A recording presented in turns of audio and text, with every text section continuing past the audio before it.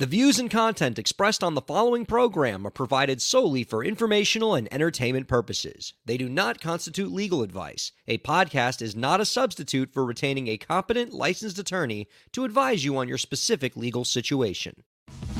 Break the business, play is work and work is play. Power into creators, have fun along the way. Break the business, doing what it takes.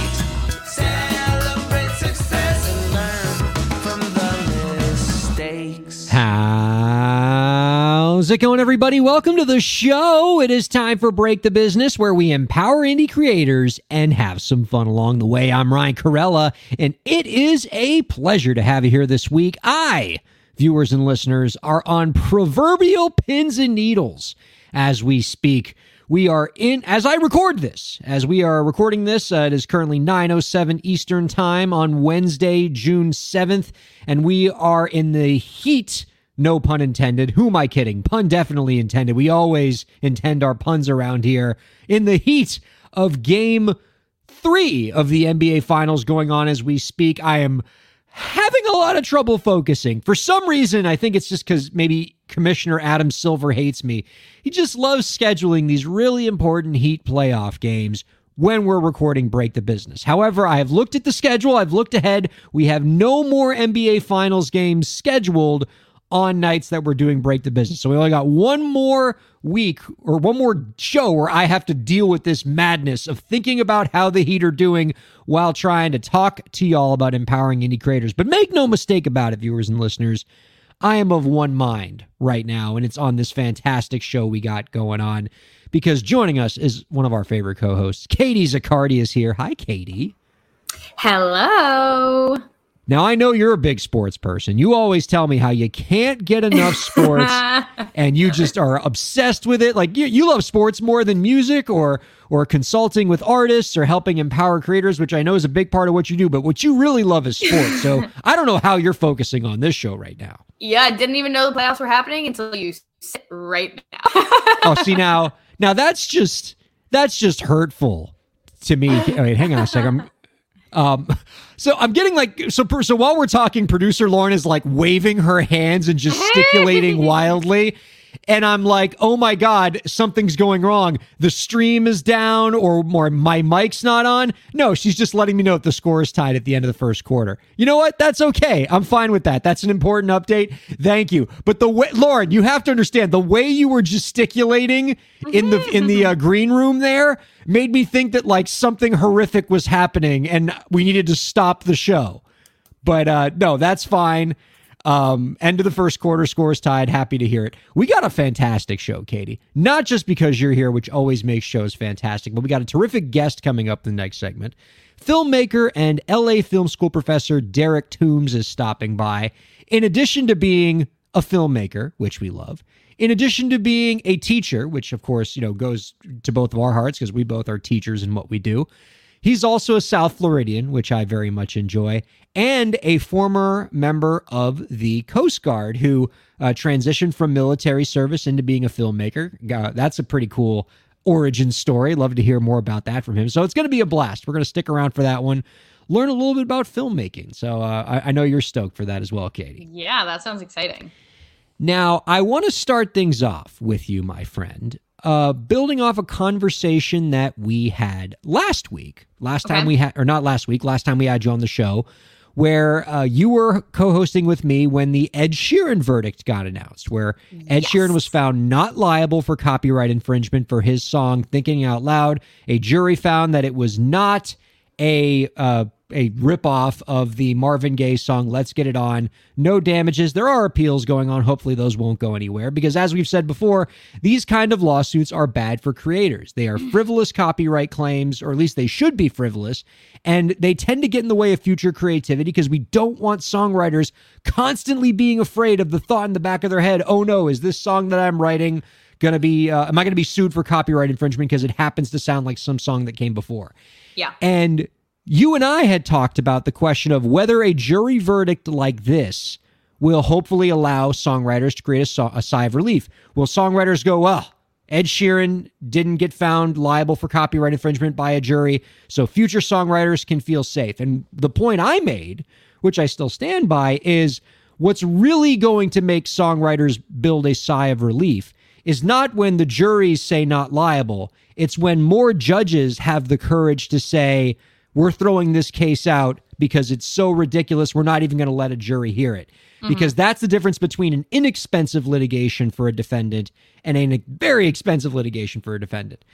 And so we have an update in that regard. We actually had a lawsuit that was thrown out in a way that is great for songwriters. And let me tell you a little bit about it. On June 5th, a federal judge dismissed a copyright lawsuit by the band Article Sound System. This is a reggae group that alleged that the international pop star Dua Lipa infringed with her song Levitating, the massive, super crazy hit Levitating, infringed on their 2017 reggae song Live Your Life. Now, if you're going into your data banks right now, thinking hard, what is the Article Sound System song Live Your Life? Trust me, you've probably never heard it before. Okay. It was virtually unknown, wasn't any kind of hit anywhere in the world. And the only similarity between Dua Lipa's Levitating and this Article Sound System song Live Your Life, which I believe you can't even get on streaming services, you have to find it on SoundCloud, is like they kind of have the same Red kind flag. of, yeah, they have like a similar melodic groove, like, you know, the Dua Lipa song, ba-da, ba-na, ba-na, ba-na. So Article Sound System has a similar kind of groove to it, but no lyrical similarity. You know, nothing else about the song is the same. Nothing else about the melody is the same. And again, Dua Lipa would have never known about this song, right? Because it was super obscure and there's no way like Dua Lipa would have ran into it. And for Dua Lipa, that wound up being the thing that got this thing thrown out. So what happened in this case, and it's actually similar to the way that the jury came down in the Ed Sheeran case, is under federal copyright law, Katie, before you can even get to the question of whether two songs are similar, right? Before you get to this question of what's called substantial similarity, you have to prove that the defendant had access to your song. Because technically under copyright law, if two songs are similar, but the defendant never heard the plaintiff's song, then there's no infringement. Technically, if two people on opposite sides of the country like happen to write the exact same song and didn't hear each other's song, then both of them would have a valid copyright and neither infringes on the other. Yeah. And so that wound up being what saved Dua Lipa in this case and got the case thrown out by a judge, because a judge said to the Article Sound System folks, you have not even come close to proving that international pop star Dua Lipa came across your piddling little reggae song that was somewhere on SoundCloud. And you're going to like this, okay? Because obviously when Article Sound System filed their lawsuit, they had to at least present the argument for how Dua Lipa could have found out about this song and thus infringed on their song. And so here's what they argued. All right, so you ever like see those conspiracy theory movies where like the crazy conspiracy theory person's like drawing, like has like the red yarn connecting things together? This is what this is going to be, okay? Here's what Article Sound System alleged according to the judge's ruling. Okay. They said, here's how she got access. Because one of Dua Lipa's co-writers on the song had previously worked with a woman who allegedly taught guitar. Oh, sorry. Let me start again. One of Dua Lipa's co-writers, because this is so insane. Yeah. One of Dua Lipa's co-writers, not even Dua Lipa. Okay. One of Dua Lipa's co-writers previously worked with a woman who was allegedly taught guitar by the brother-in-law of one of the band members of Article Sound System. Okay. So I see Lauren counting with her fingers. That's like 6th degree what the hell, right? Say it one more time. Say it one more time. All right. Okay. So Dua Lipa wrote this song, right? She wrote it with a co-writer. That co-writer previously worked with a woman who was allegedly taught guitar by the brother-in-law of one of the band members of Article Sound System. And through that tangled web The allegedly. Allegedly taught guitar. So somewhere in there, they're like, all right, we think she taught guitar to him, and that's how it got there. Pretty sure. Not 100%. So that was their theory of access. And since that strained credulity, the judge threw the case out. And I think the judge is going to give the band another opportunity to file their complaint, because usually with cases like this, you give the plaintiff a couple opportunities before you dismiss the case with prejudice, which means you can't bring it again. But as hilarious as this is, and it is pretty hilarious, this is the kind of thing we want to see. We want to see more cases where copyright lawsuits get thrown out, not in the jury phase, but well before the motion practice, because that's the kind of thing that sends a message to people who want to file these kind of frivolous copyright claims. Don't bother, because you're not going to get very far. And that's the kind of thing that's going to help future creators feel safe and protected in their music, and hopefully lead to a situation where insurance companies can lower their rates because they know there's less of a risk of protracted litigation that can be very expensive to cover. So yay, we like to see this kind of thing. This is the kind of copyright ruling we need, not jury verdicts, because by then it's already gotten too expensive for a songwriter, but crazy, ridiculous, the person who taught guitar to the brother-in-law of the dog kind of access cases get these things thrown out. It does bring up an interesting question that I'm curious your answer to. And it's the immediate association is not actually with Dua Lipa. It's Dua Lipa's co-writer knew blah, blah, blah, blah. Yeah. So the question is, even though they're suing Dua Lipa, what would happen if I wrote a song? Let's say I wrote a song with you, and maybe it was by accident. Like, you didn't even consciously know you were doing it. You heard a song, and then you came into our co-write, and you kind of like took elements of that song just because it's kind of like in your brain. And we wrote a song together, and it sounded like another song, but like, I didn't know that you heard another song and maybe had that song in the back of your head. It's not my fault that this happened. Could I still get sued? Obviously, that's, not considering the fact that, like, should either of us be in trouble, it would depend on how similar it was. But like, what would my implication be in there? Because it's like, I didn't know. I didn't know. Well, I should mention that Dua Lipa wasn't the only person sued in this case, right? All the people who wrote, I'm sure the publishing company was sued as well. It's the time-honored litigation tactic of sue everything that moves. Anyone that's within 1,000 feet a money grab, of that, if you will. You're going to bring them into the lawsuit. And right, oftentimes with songwriting sessions, if you have multiple writers on a song, which is usually the way songs are written these days, there's really only, if there is infringement, it's usually only one person's fault, if you can, because it's the person who had the melody stuck in their head somewhere and then it got into the songwriting session. And generally everybody who owns the copyright's going to get sued on it, right? Yeah. And what you sometimes see in split sheets, remember we talked about those paper split sheets, is you might have an indemnification in there that says, if I bring in something that gets us sued, I agree to cover everybody else's losses. Now, good luck proving that. Yeah. So generally, like, everybody's on the hook, which is all the more reason why these kind of claims are really crummy and are going to get, because now, like, you're not just afraid of something getting stuck in your head that you accidentally bring into a songwriting session. You're afraid of one of your co-writers doing it, and it's not even your fault. Yeah. And so now you're being very careful about who you co-write with. And you're starting to see artists now who will record their entire songwriting sessions with co-writers, like every word that is spoken, so that they can trace back all the melodies and everything that's said and everything that's brought in, so that if there ever is a lawsuit, there is kind of something of a paper trail to figure out who came up with what and where the different concepts came from.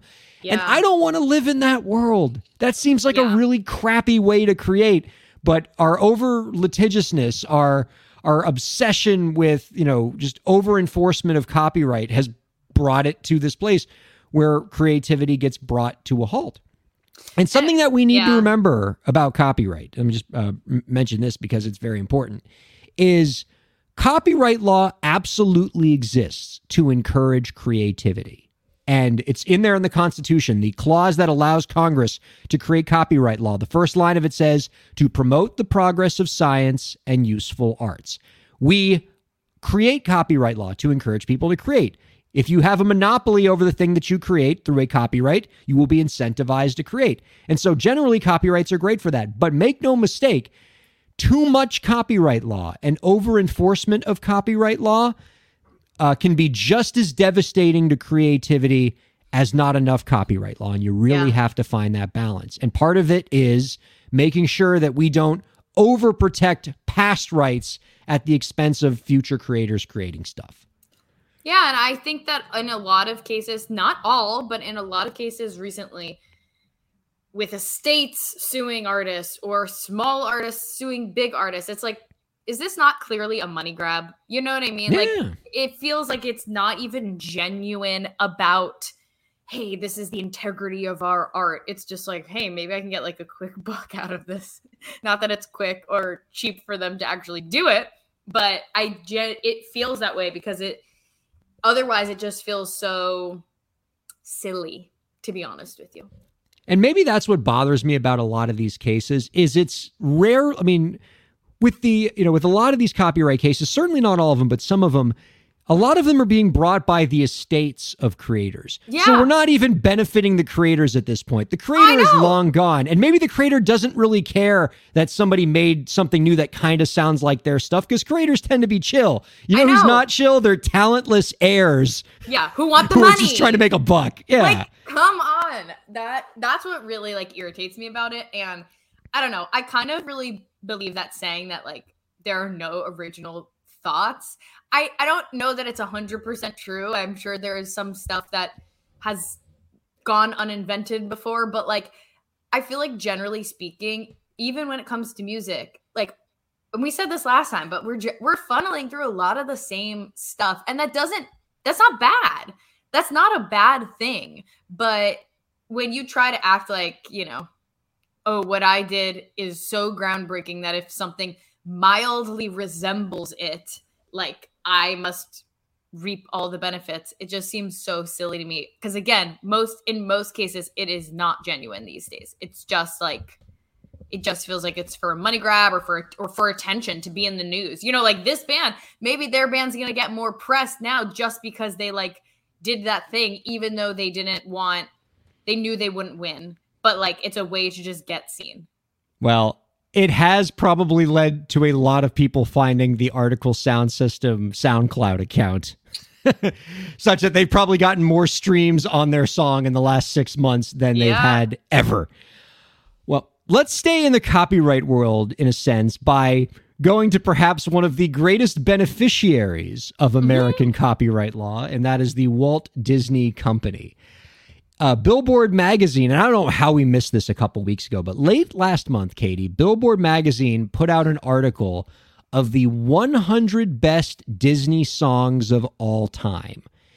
And I feel like I don't know this about you with great certainty, but just by judging by your, if I'm an elder millennial, you're like a younger millennial. I feel like you are right in that wheelhouse of just being obsessed with Disney musicals because you had a lot of them growing up.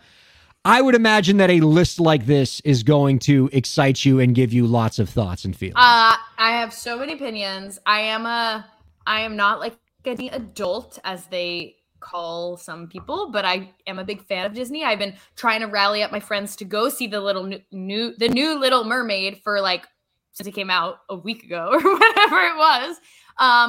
So can I spoil it? Can I?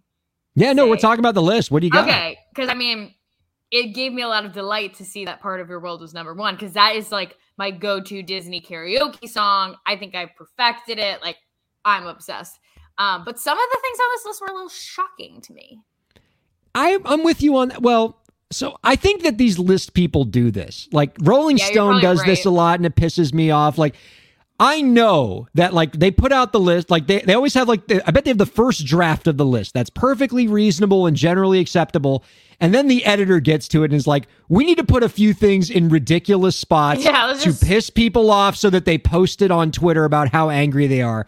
And this list is full of that. Tell me I'm wrong. Yeah, no, you're right. And it's interesting how they did it too. And maybe we can like walk through the top 10 and just give our thoughts. But like some of it, I just wonder like, why is it in this place? Because is it because it's a good song, or is it because it just like is famous, like not popular, not good? For instance, Let It Go is a number 2. I think that deserves a number 2 spot, even though I think Into the Unknown is like a arguably better song from Frozen. But okay. But then number 3, It's a Small World. It's like, that is the ride and the song that people like make fun of universally. How is that number 3? Nobody wants to listen to that song. Is it known? Yes, but it's terrible. Yeah. There are a lot of them that are like, a lot of things on this list made me kind of like confused and to like upset. And we'll talk to Derek Toombs about this because he's obviously a film buff. I bet he's got lots of opinions on Disney songs, but the fact that, for example, How Far I'll Go is not even it's like number 44 or something on the list from Moana. And it's not even the number 1 Moana song on this list. They put You're Welcome ahead of... Yeah, they put You're Welcome ahead of How Far I'll Go on this list. You know what's not on this list at all? Go the Distance from Hercules. Nothing from Hunchback of Notre Dame on this list. Man out of you on this? What's that? Make a Man Out of You? Yeah, it's on there, but like way too low or way too high, way too low, I should say. I'm gonna search it. Yeah. And but like 47. That's it. Oh, see, that's too low. Anything with Donny Osmond, you got to at least put top 25. And it's 46. Federal law. Why Should I Worry from Oliver and Company? Who even knows that song? You're gonna tell me that's better than I'll Make a Man Out of You? Oh, see, now you're letting your young millennial like upset this elder millennial, because I'm not here for your Billy Joel slander. I'm also not here for the Phil Collins slander on this list. All right, they got, 2 of the like best Disney songs and probably 2 of Phil Collins's masterpieces. On My Way from the Brother Bear soundtrack, 94. Oh, go bleep yourself. And You'll Be in My Heart is only 34. That's a top 10 easy. Like they are like, Phil Collins touched by God when he wrote both of those songs, and like neither of them make the top 40. Come on. What's the other one from Tarzan? It's like Trash in the Camp. Trash in the Camp. I love that song. But not more than You'll Be in My Heart. Like there's no way Trash in the Camp is in the top 100. Come on, that's such a bop.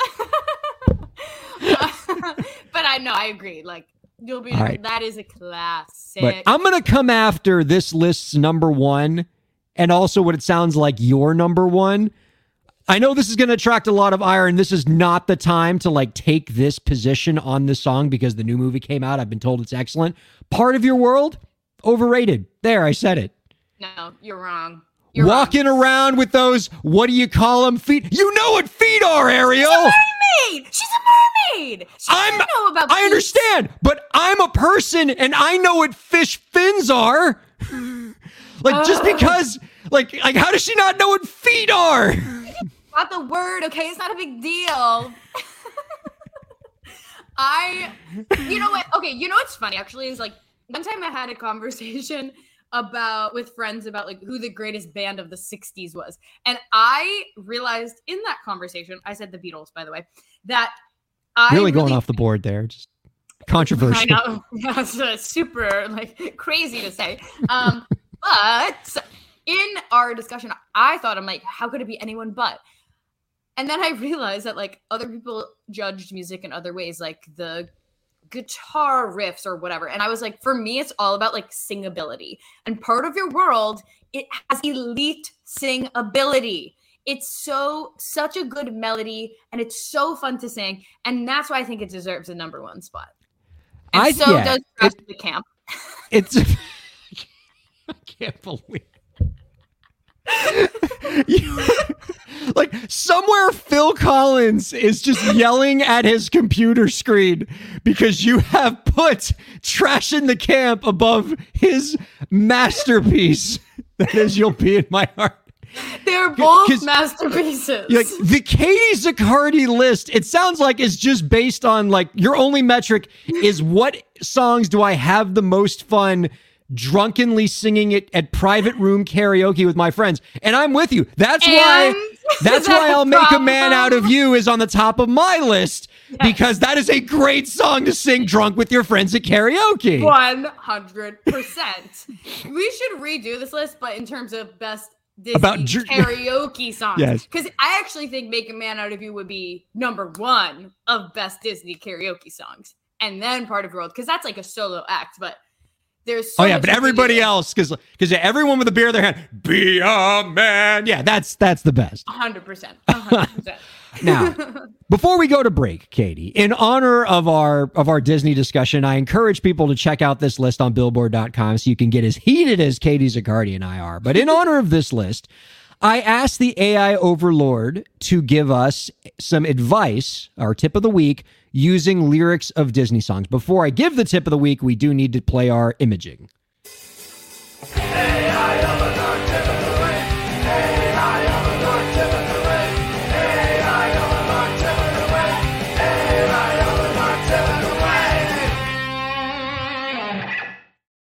So as aforementioned, in honor of our Disney discussion, I asked our AI overlord, ChatGPT, to give us our tip of the week, but sprinkling in the titles of some of our favorite Disney songs. So here we go. Hello, indie creators out there. Today, we are channeling the magic of Disney to bring you some career advice. So let's be our guest and dive right in.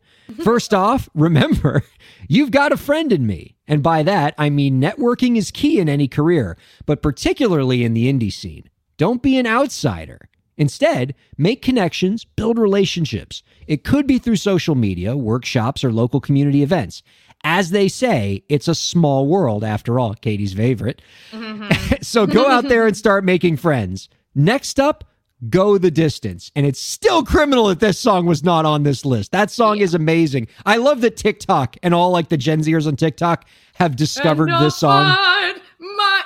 With the transition. Oh, that's so Oh good. my God, it's the best. Anyway, next up, Go the Distance. Now, this one's crucial. Success may not come overnight. It's the circle of life. But there will be times where you feel like you're stuck in a whole new world, struggling to find your place. Don't be disheartened.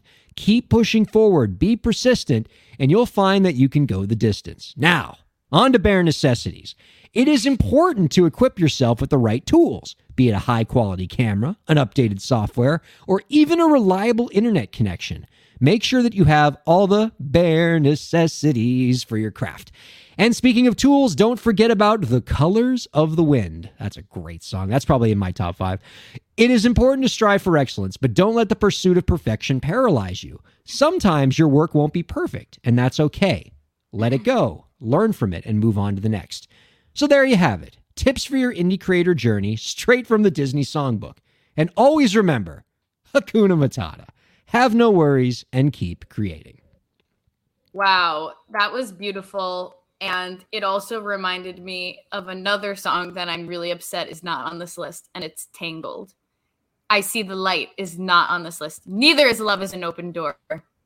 Oh, both upsetting. I like both of those Very songs. upsetting. Go ahead. I was saying if I could just throw out a controversial opinion, I kind of like Love is an Open Door more than Let It Go. I just personal favorite. I understand like the meritoriousness of Let It Go, but like Yeah. And maybe Let It Go is overplayed and that's why, but I agree with you. I'm very disappointed, but I'm happy with Chad for giving us a really good and Disney-fied tip of the week. Right on.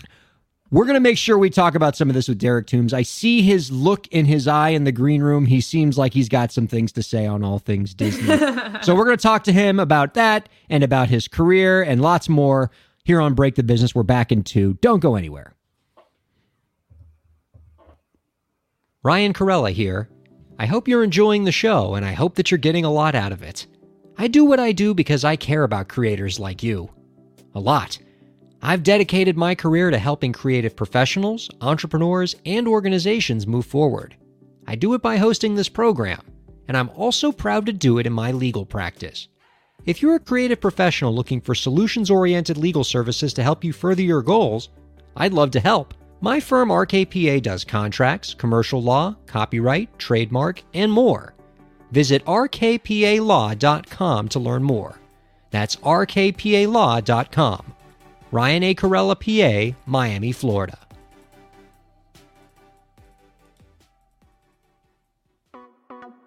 Streaming services for Break the Business provided by LEK Entertainment. LEK Entertainment is a full-service entertainment company offering everything from consultations to full-scale events and productions, including audio and video productions, voiceovers, staged theatrical productions, script and music development, and streaming services. For more information, visit lekentertainment.com. LEK Entertainment wants to help you bring your story to life.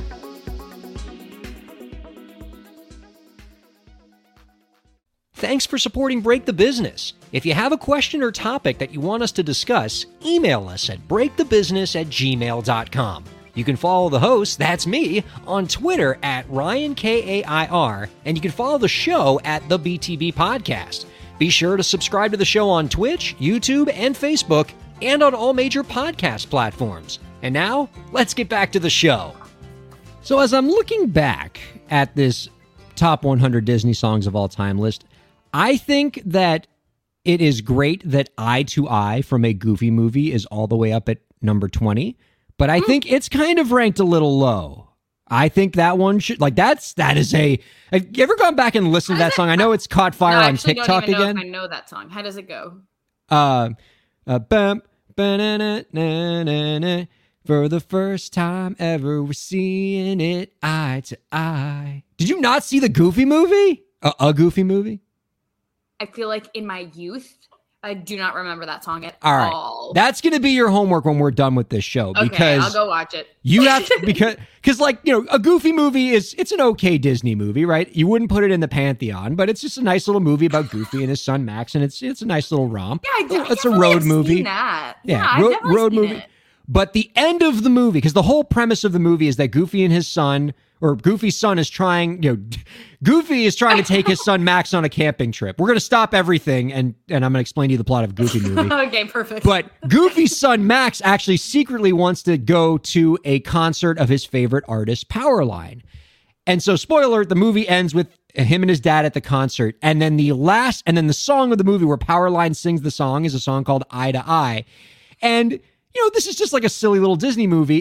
They didn't need to write the greatest song ever, and then they just did. Like, the song they put out in this movie is a certified banger. And whoever the vocalist was who they got to sing it, who like sounds like Michael Jackson, really just crushes it. And like the beat on it, like, it's so deliciously overproduced. It is amazing. You're gonna listen to that because it's ranked number 20 on this list for good reason, but it should be higher. Yeah. Anyway, welcome back to Break the Business, everybody. Ryan Corella here with Katie Zaccardi. We were talking about empowering indie creators, and then we got derailed to talk about Disney songs. I don't think we're going to get any complaints on that. Let's go ahead and bring out our guest. He is an award-winning filmmaker and the lead instructor in media communications at the LA Film School. Before beginning his film career, our guest served in the U.S. Coast Guard, and today he dedicates his career to helping cultivate the next generation of filmmakers and creative professionals. You can find out more about his work by visiting twitter.com/newfangled_MPC. We are happy to welcome Derek Toombs on to Break the Business. Hi, Derek. Hey, how's it going? Now, I don't know this about you, but I'm just going to infer, because you're a filmmaker, that you're going to have opinions about Disney movies. And because you're going to have opinions about Disney movies, you're going to have some opinions on our Billboard list of 100 best Disney songs. So where do you come down on this? Like, what is your favorite Disney song? It's tough because as I look at this list, I'm realizing something, that a list like this is a fool's errand, because like I'm looking at like Hakuna Matata is number 40, and that feels way too low. And I'm like, well, what did Hakuna Matata like beat? What's like 41? And it's Pink Elephants on Parade. I'm like, okay, well, that's also an awesome song. And so it's like you could start this list from anywhere, and say like this should be higher. And so it's insane. I mean, it really gives you an appreciation for how like just on fire all the artists are who do these songs. As far as like favorites, I mean, that's tough. Like I think I gotta say I really like oh man, I Will Go Sailing No More from Toy Story. Oh, I know that's like that's like kind of not that it's a deep dive, but it's not like many people's favorite, but that's such like an intense I mean, so you went Randy Newman on us, but you didn't go You've Got a Friend in Me. Yeah. That's how you know we have ourselves a filmmaker, Katie Zaccardi, because he went right to the deep cut. He went to like the hipster's choice of best songs from Toy Story. I mean, that is a crushing scene in Toy Story where that song is playing, and it's made all the more crushing by the terrific song in that scene. So no hate on you there, although the Billboard people seem to hate you because it was not on the top 100. Yeah, in 100. That's crazy. So you love the Disney movies, which means you're after our own heart, but you're also after my own heart, I would say, because you are a South Floridian. You were born and raised in South Florida. So you must have one eye on the Heat game score right now. You know what? I am not a sports fan at all. No! Sometimes I'll wake up and be like, oh, thank God it's one less thing to worry about, because I never got into sports. I mean, it is a better way to live your life. I've aged like 10 years in the last 3 weeks. Right. But, oh man, I wanted to be able to rap with you like a South Floridian. Like, I mean, we never get to like see our own kind anymore, especially with you out in LA and everything. Like that's. Yeah. I mean, it's to the point that I was out at a grocery store today and I saw a guy wearing like a shirt. And I was like, oh, something big must be going on, because I'm here in Orlando. So, the shirts don't usually make their way all the way up here. So. Yeah. Well, we forgive you for going up to Orlando. We know that South Florida is truly what's in your heart. I'm pretty impressed by your story, Derek. A lot to like about this. So you started out in the Coast Guard, and then you transitioned into filmmaking. I think you went to film school at age 32, which seems like a later age to kind of get into this.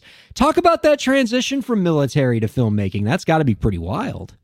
Sure. So, I mean, I always knew I was interested in film, like as a kid, even like I was making films with like my dad's, like the home video camera and stuff like that. And when I was going to college, when it was time to go to college, I did not get into the film school I wanted to go to. So I was going to community college and I sucked at it because I just wasn't interested. And so like I had zero discipline and stuff like that. But, I eventually joined the Coast Guard. I was a Boy Scout. I used to camp out on a Coast Guard base, loved being on the water and stuff like that. So it seemed like a no-brainer. So I did that for about 8 years. I was an electronics technician, worked on radios and radars and stuff like that. But still in my own time, I would make films. I made like a whole web series while I was in like school for the Coast Guard. Probably would have got like in a lot of trouble if they knew like what we were doing.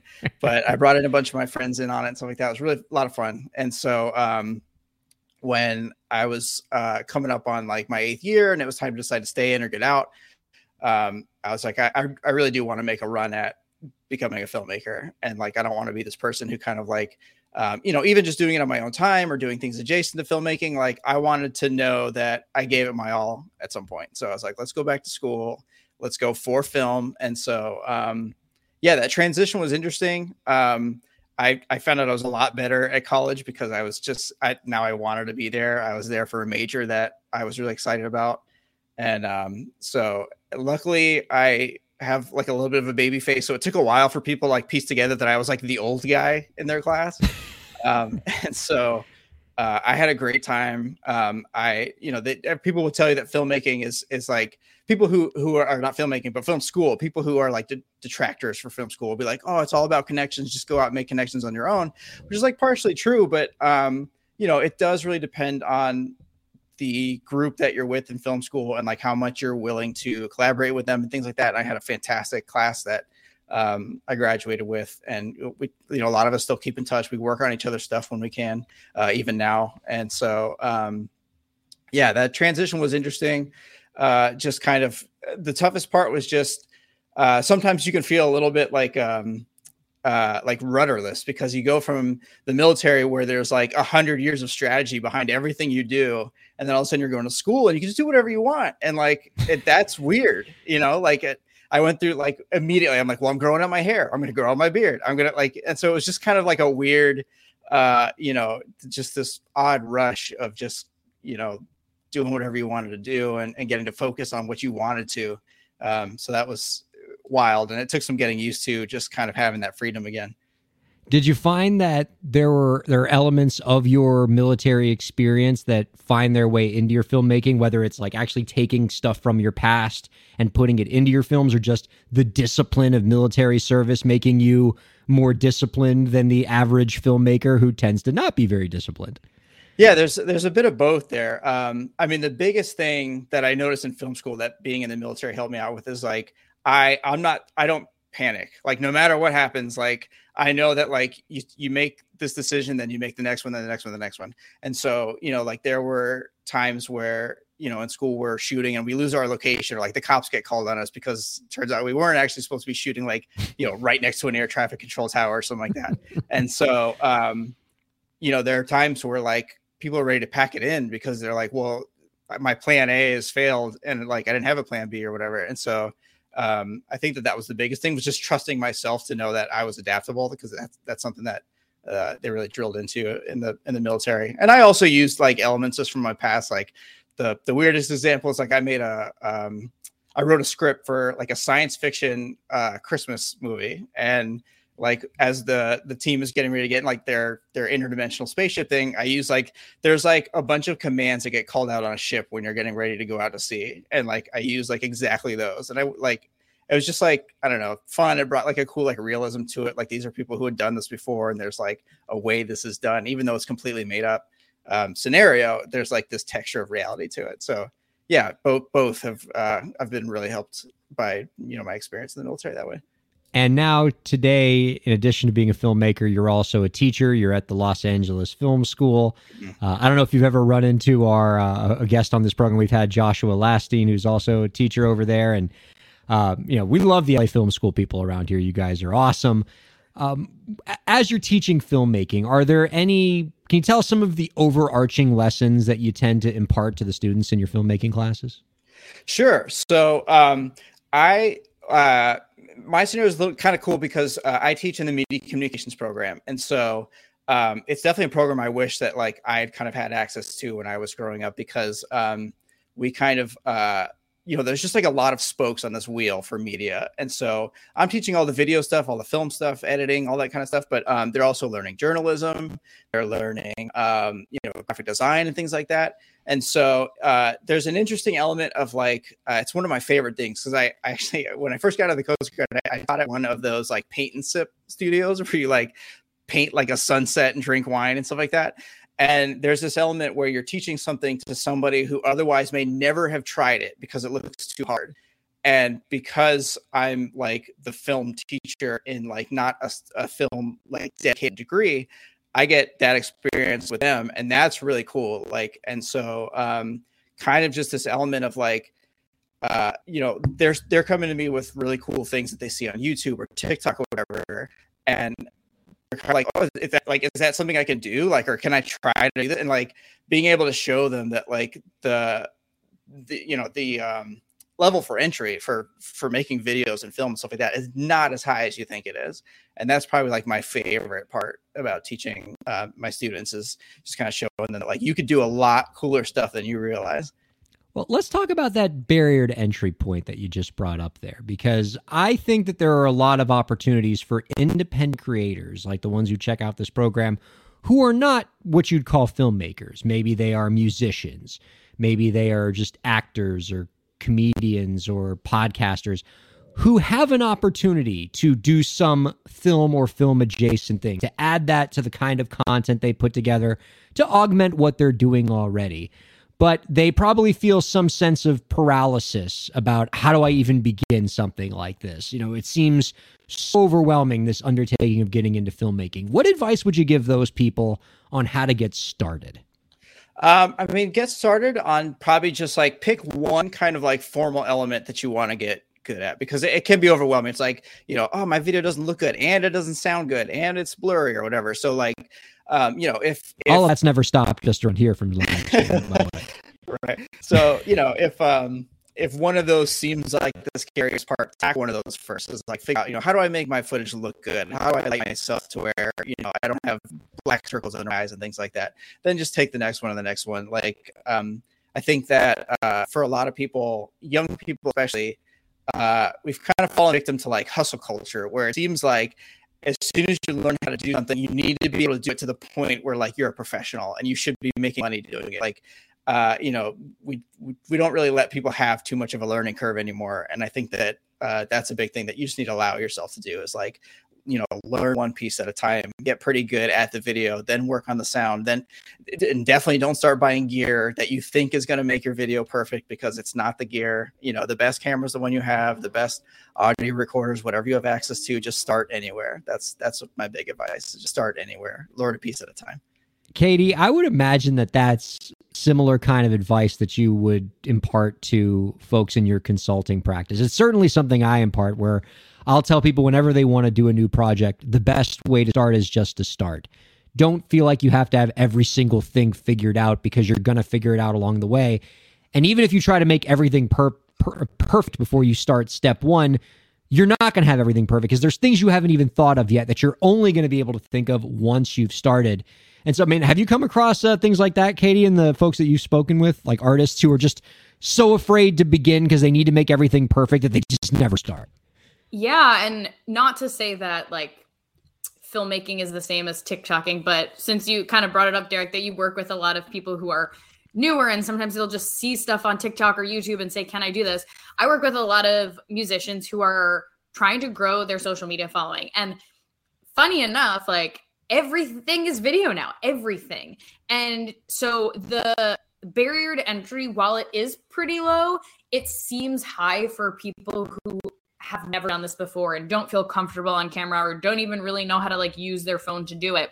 And I feel like a lot of the coaching that I do, yes, it has to do with like, here's how you can actually set this up. Here's some small tips to get started. But a lot of it is like mindset coaching, get people over the hump of, you can do this. You can can create good videos. You can learn how to edit. You can feel confident showing up on camera. But I feel like a lot of people think either I am creating these like really crazy, insane quality of everything, or I'm doing nothing and I suck. And there is a middle ground in there that I think many musicians can find the balance, but you cannot get there until you start. And I would imagine if we went back to like some of your earliest stuff, Derek, it's probably stuff that maybe you want to hide away, but it's the stuff that got you to where you are today. Like all of your favorite YouTubers, go back and watch Mr. Beast's first YouTube video, or Hank. Everybody loves Hank Green. I'm sure Hank Green's first foray into YouTube, looks not so great compared to the stuff he does now. But you get to where you are from the stuff that you did at the beginning. I think episode 1 of this podcast is a great example. Please don't go back and listen to episode 1 of this podcast. I am begging you. But that's the only way to get to where you want to go is you have to start and be okay with it not being perfect and making mistakes and getting better along the way. It's often the best teacher. And really, as much as we joke, like the first thing you put out isn't as bad as you think it is. And people are going to appreciate that you've given them stuff in a new format. Absolutely. Yeah. So, turning things back to kind of current events right now, before we had you on, and even before we even had the show on, Katie and I were talking about the SAG-AFTRA strike that might be happening and the WGA strike that is happening right now, and how a big part of these strikes has been the rise of AI and how AI is going to factor into movies and television. Is AI going to be writing our scripts? Is AI going to be acting in our movies?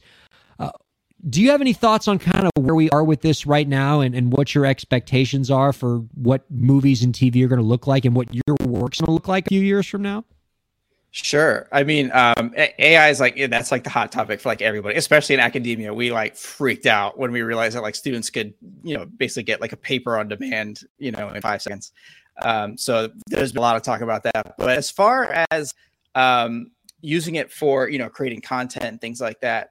I heard a really cool term today, and that was using AI as like an invisible employee. And I think that that's where we are hopefully and should be headed, where it's like you've got kind of this like silent partner in AI, and like you should not be letting it steer you and just like accepting whatever it gives you, but you should there's going to become people will be gain access to for asking the right questions and helping it to guide what they're trying to do, versus just hopping over and just seeing what it spits out. And so that's where I hope it goes. I mean, I suspect that we'll get to a point where it'll almost be like spell check, where like at first people were like, oh, don't use spell check, you can't trust that, to where now you're like, you don't get shamed. It's like, why didn't you send this email through spell check? Like, we'll get to that point where it's like, did you run this by an AI like before you like you came up with this?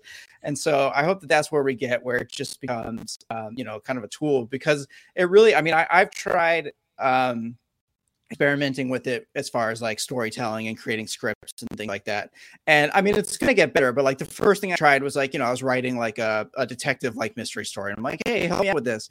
And it suggested something like, in Act 2, the detective should find clues. And I'm like, oh, thanks. I never would have arrived at that. So like, if I was just using that as a crutch, that's where I'd be, So I think that, it can be really helpful, where it's like, if I'm the one telling it, hey, it needs to find clues in Act 2, help me out. What are some sweet clues?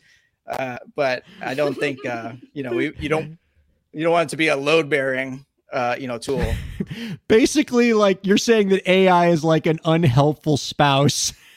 Yeah, no, that isn't like a writer, and it's just like, what about if a detective found a clue? Right. No, exactly. That's exactly what I said. I was like, I felt like I had like a disinterested teenager as like a writing partner. Like it's like, sure, whatever. Let him find a clue. Maybe he'll shoot a gun at some point. I don't know. Like, thanks. Maybe at the end he catches the guy. Whatever. Right. See, so what you're saying is you see the best version of AI is being, as you said, invisible, right? It's there, it's having an impact, but it's not prominent. It's not, certainly you wouldn't endorse, say, a podcast dedicating a whole segment to AI and naming the segment after AI and giving AI like 5 whole minutes of the show, right? That would be ridiculous if a podcast were to do that. Maybe they'll get a pass since it's like the new thing. I don't know. That's right. Yeah, that's the new thing. All right. So you're a Star Wars person as well. So we talked about Disney, and I guess we're still talking about Disney because Disney owns everything up to and including Star Wars. And I'd be remiss if I didn't ask you a little bit about Star Wars, because in your own neck of the woods in Orlando, where you are now, as opposed to the much superior South Florida where you came from, you all got some pretty cool Star Wars stuff going in there, because you have the whole Star Wars Galaxy's Landing thing at was it MGM Studio? I don't call it MGM. Hollywood Studios. God, I'm dating myself with that reference. But I know that they had that really cool Star Wars hotel that was there, where like you could just like live in Star Wars for 2 days, and it cost $1 billion. Right. But like, I'm jealous because I'm a Star Trek fan, and if you offered me an experience where I could LARP as a Starfleet person for a weekend, like I would give you a blank check for that. But are you sad that hotel is gone now? Did you get a chance as a Star Wars fan to experience it before it was gone? No. So I didn't get to go. I mean, you talked about the price. I'm a teacher, so no, I didn't get to go to that. But I mean, it sounded really cool. I think we kind of laugh because it lasted less than 18 months, and so it's kind of crazy that it's like already going. But it's cool that they experimented with something like that. I think it was always kind of a weird sell. Like, you have to go for 2 whole days, and so that's 2 days out of your vacation taken by this Star Wars experience. And it's got no windows, and you just kind of like on the one hand, it is awesome that you get to do the Star Wars experience, but like the flip side is that you're like sealed into this Star Wars experience. And so that is such a good point. So I think that that was like a tough. So I would kill to have like been able to see it. Like I wish that they just like, hey, we're closed, and just like leave the doors open and let people let you walk around for a bit. Yeah. Because it does sound really cool. I mean, I've been to, the Galaxy's Edge area, in itself is really cool. I mean, it's very immersive. And so I can only imagine what it's like in there. So yeah, it's a shame it's going away. It does. I will say personally, like I get a little bit creeped out interacting with people who like I know are, I don't know how to put it, like if I went to a haunted house, the thing that freaks me out about haunted houses is like when somebody's trying to scare me. I'm like, yeah, I know you're like a theater student at like the college. Like it weirds me out because like I know that's a real person and you're pretending to be someone else like, at me, and that weirds me out. So I can't imagine like going and you're like trying to go to the bar or something at a Star Wars place, and the guy's like, you know, interacting with you as if like you're in space. I'm like, hey man, I'm just trying to hang out. Like you don't have to do the thing to me. You don't have to be on right now, dude. Right. But that is the funniest thing I've ever heard a filmmaker. I know. I just hate when people are like acting. Yeah. Well, I will say weird. so. I Oh, also he's just like, you don't have to be on right now, dude. I know you're just a sophomore at UCF. right. Yeah. No, I didn't mention this, but I also used to do stand up, and so like there were times where like you can tell when somebody's doing like a bit to you, like if you're just hanging out, and so like I think that's like where that comes from, is like, hey, we're just hanging out, like, you know, don't talk in bits. That's weird, and so I think that's just kind of where that comes from. It's like. You know, because like maybe you're uncomfortable because like, am I supposed to be acting too? Because like nobody's paying me to play a character right now. No, exactly. And I'm already, in fact, I'm paying $6,000 to live in a windowless hotel room, and you want me to like be part of your story? Be in an improv group. Like no one wants to be part of an improv group. right. While I'm buying popcorn or something like. Yeah. Just let me drink my $38 blue drink, please. Right. Oh, okay. You can find out more about our guest work by visiting twitter.com/newfangled.mpc. Can you tell folks a little bit about your film company, since you deal with our silliness for this long? We should probably give you an opportunity to tell people about your film projects. Sure. So I've got like, I'm kind of on the tail end of a festival run for my latest two shorts. That's been really cool. It's the first time I really like, mostly I just put stuff on like YouTube or just kind of made it just for like fun. This is the first time really going like traveling with it and going to festivals and things like that, and it's won a handful of awards, and that's been like awesome. Like thanks. You know, seeing it in a theater like with people is unreal. So and I'm getting ready, I'm ramping up for production on my first feature-length film, which is like a huge undertaking, but like I'm applying for grants, and I've got some cool collaborators that have already kind of like pledged help and things like that. So yeah, I'm trying to kind of do like I don't know, like George Lucas kind of deal, where it's like trying to just like make the material I'd want to see kind of on my own. Like I'm not necessarily trying to like, you know, move to LA with my pockets out and hope to find, you know, an opportunity. What I'd like to do is like make my own opportunity to where I have to move to LA because I'm taking a meeting or things like that. So that's kind of the goal with my studio, is to make, you know, the kind of material that I want to see, and, you know, hopefully make it good enough that other people want to see, and just move on from there. And people can find your films on YouTube, like they just search Newfangled NPC. Yeah. So I've got my YouTube right now has got a handful of like video essays. I've done like a video essay on like how Kevin Feige got started with Marvel, and like about the insane lead up to when Star Wars Episode 1 was coming out, like the world lost its mind. So I've got a handful of my shorts there too. The two that are wrapping up their festival run, they're not on there just yet, but they're going to like their last two festivals, and then they'll be up. Marvelous. Well, good on you. Congratulations. Thanks. Stick around, like stay like in our universe going forward, just, you know, so we can keep track of your projects and you know, definitely hype you up whenever we can. Before we let you go, Derek, we got one last question for you. Sure. Do you have any last tips for the indie creators out there to help them move their careers forward? Last tips. I mean, that biggest one that I mentioned before is just like that one to start anywhere is like I think it's the biggest one, because it's like I think what we talked about is where, you know, your first project is going to kind of stink and you're going to learn stuff as you go. I think what the coolest part about that is you'll realize that as you go, the things you're learning and that you want to tweak become smaller and smaller, and they become more like sort of like taste based, and not like, oh geez, I guess I should use lights in my video, and then like, you know, a year down the road you're like, oh, what would be really cool is if I had like warm light on this side and cool light on that side. That's like a thing I'm going to try next time. And so, you know, you're going to go from this like free fall to where you're making these really cool like you just you're going to become like super talented, and you're going to be making those decisions that set your any kind of content you're going to make apart, whether that's writing or filmmaking or music. But you'll just notice that and you'll see it in I think one of the biggest problems starting out is that when you want to make content, a lot of times it's because you have good taste in content. You like good music, you like good movies, you like good books. And when you start out, there's just such a huge difference between the junk you're putting out and the stuff that you like. And that can become really discouraging.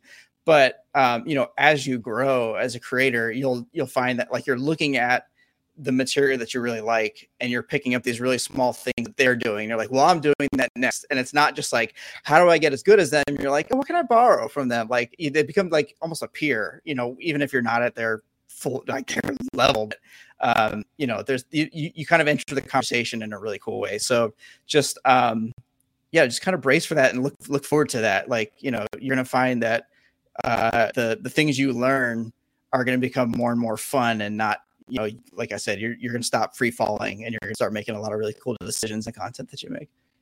Our guest has been filmmaker and LA Film School instructor Derek Toombs.